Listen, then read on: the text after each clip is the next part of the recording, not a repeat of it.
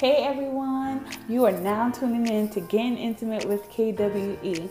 This segment is featuring prophetess Karen Leonard Jenkins. Stay tuned. Because they say it, people say it to you verbally, but it's nowhere legally in writing. And that's the bring the people into legalities of what needs to be done in case of. And when you have children and grandchildren and things like that, you need things in place because it tears a family up when they have to decide who gonna get your necklace. you know, who gonna get them gold earrings? I like them. Who gonna get your clothes? Those things need to be spelled out so you don't have no issues nowhere. And it breaks up families.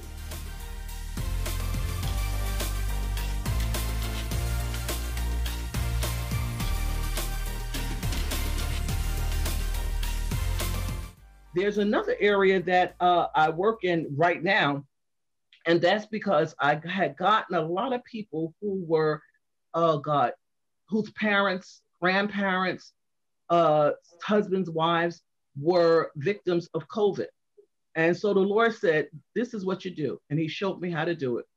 I have something that I had, and I don't know if I'm going to incorporate or just leave it in my business. And that's called living legacy preparedness, because people are not ready and they're not thinking about death. They're not thinking about what they have. They're not thinking about, the next generation. Because the Bible says a good father leaves an inheritance, not just for his children, but there's longevity in that. Right. And our children are not, our children are not instructed in business matters, saving, 401k, leave it alone, all these kinds of things.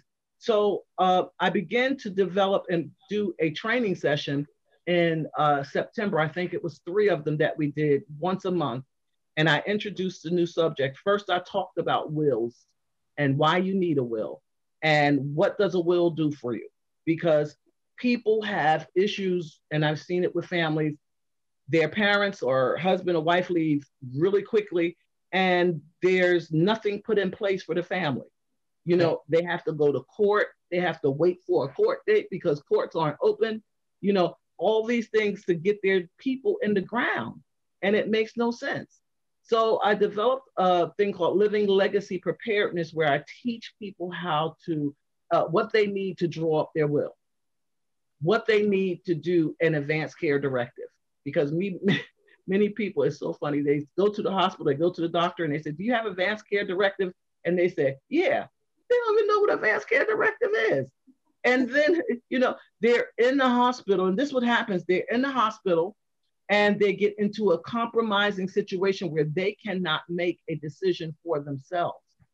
They may have had a stroke and can't talk. They may have had COVID, and they're on a respirator, all these things. And it's hard, it's hard that you as an parent, not even a parent, but as someone married to an individual, has to take the delegation of what should happen next from somebody else instead of you being able to say, yes, we're going to do it. No, I don't want it. Don't do it. You have no legal right to say, you can't do it. And because that advanced care directive is not in place where you're telling them, don't resuscitate me, let me go. If I'm in a coma, don't try to, because people say it to you verbally, but it's nowhere legally in writing. And that's bring the people into legalities of what needs to be done in case of. And when you have children and grandchildren and things like that, you need things in place because it tears a family up when they have to decide who gonna get your necklace. Who gonna get them gold earrings? I like them. Who gonna get your clothes? Those things need to be spelled out so you don't have no issues nowhere. And it breaks up families. And it causes a bad taste, in their mouths concerning things. Even, if there's someone delegated to be responsible for that along with another person, that's how it works. And everybody has to accept that because mom, dad, grandma, they said that, and it's in writing. So it's a lot of things that I do is to bring people into the legalities of business and to get rolling the right way. Even with my tax business, now I'm going back and forth in and out of pieces, but even with my tax business, I constantly get on my self-employed people. Listen, Don't tell me how many miles you rode off the top of your head. Put stuff in writing, put your mileages in a book, put things down, get it together, because guess what? When it comes to the dispersing of the bread and the butter among people and grants and things of that nature, you have nothing to show. And then you can't even compete for something that you may be eligible to do if you had your stuff together.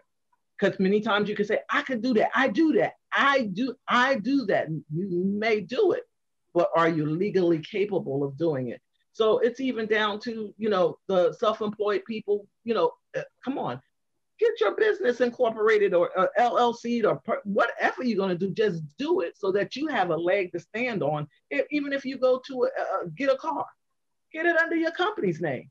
Listen, if you've destroyed your credit, why are you not going to form another river or another opportunity?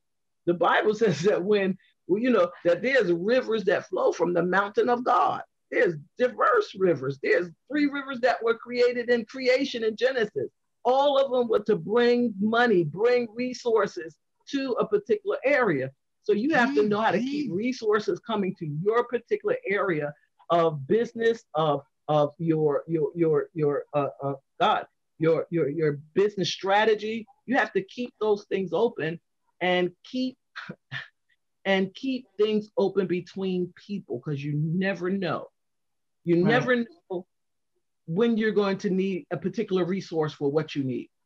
And sometimes it involves getting in businesses or getting in boards and sitting on boards, because those are the places where decisions are being made, where votes are being made, if you can and you can't. And people are thrown out of those things automatically because they have nothing lined up.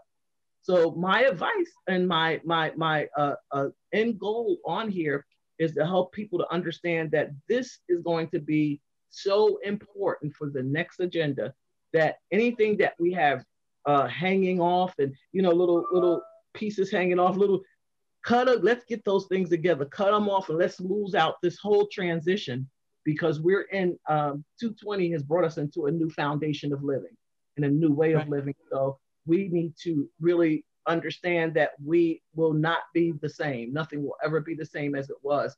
So we have to re-strategize in a way for kingdom purposes, and not just for a church or a house or this.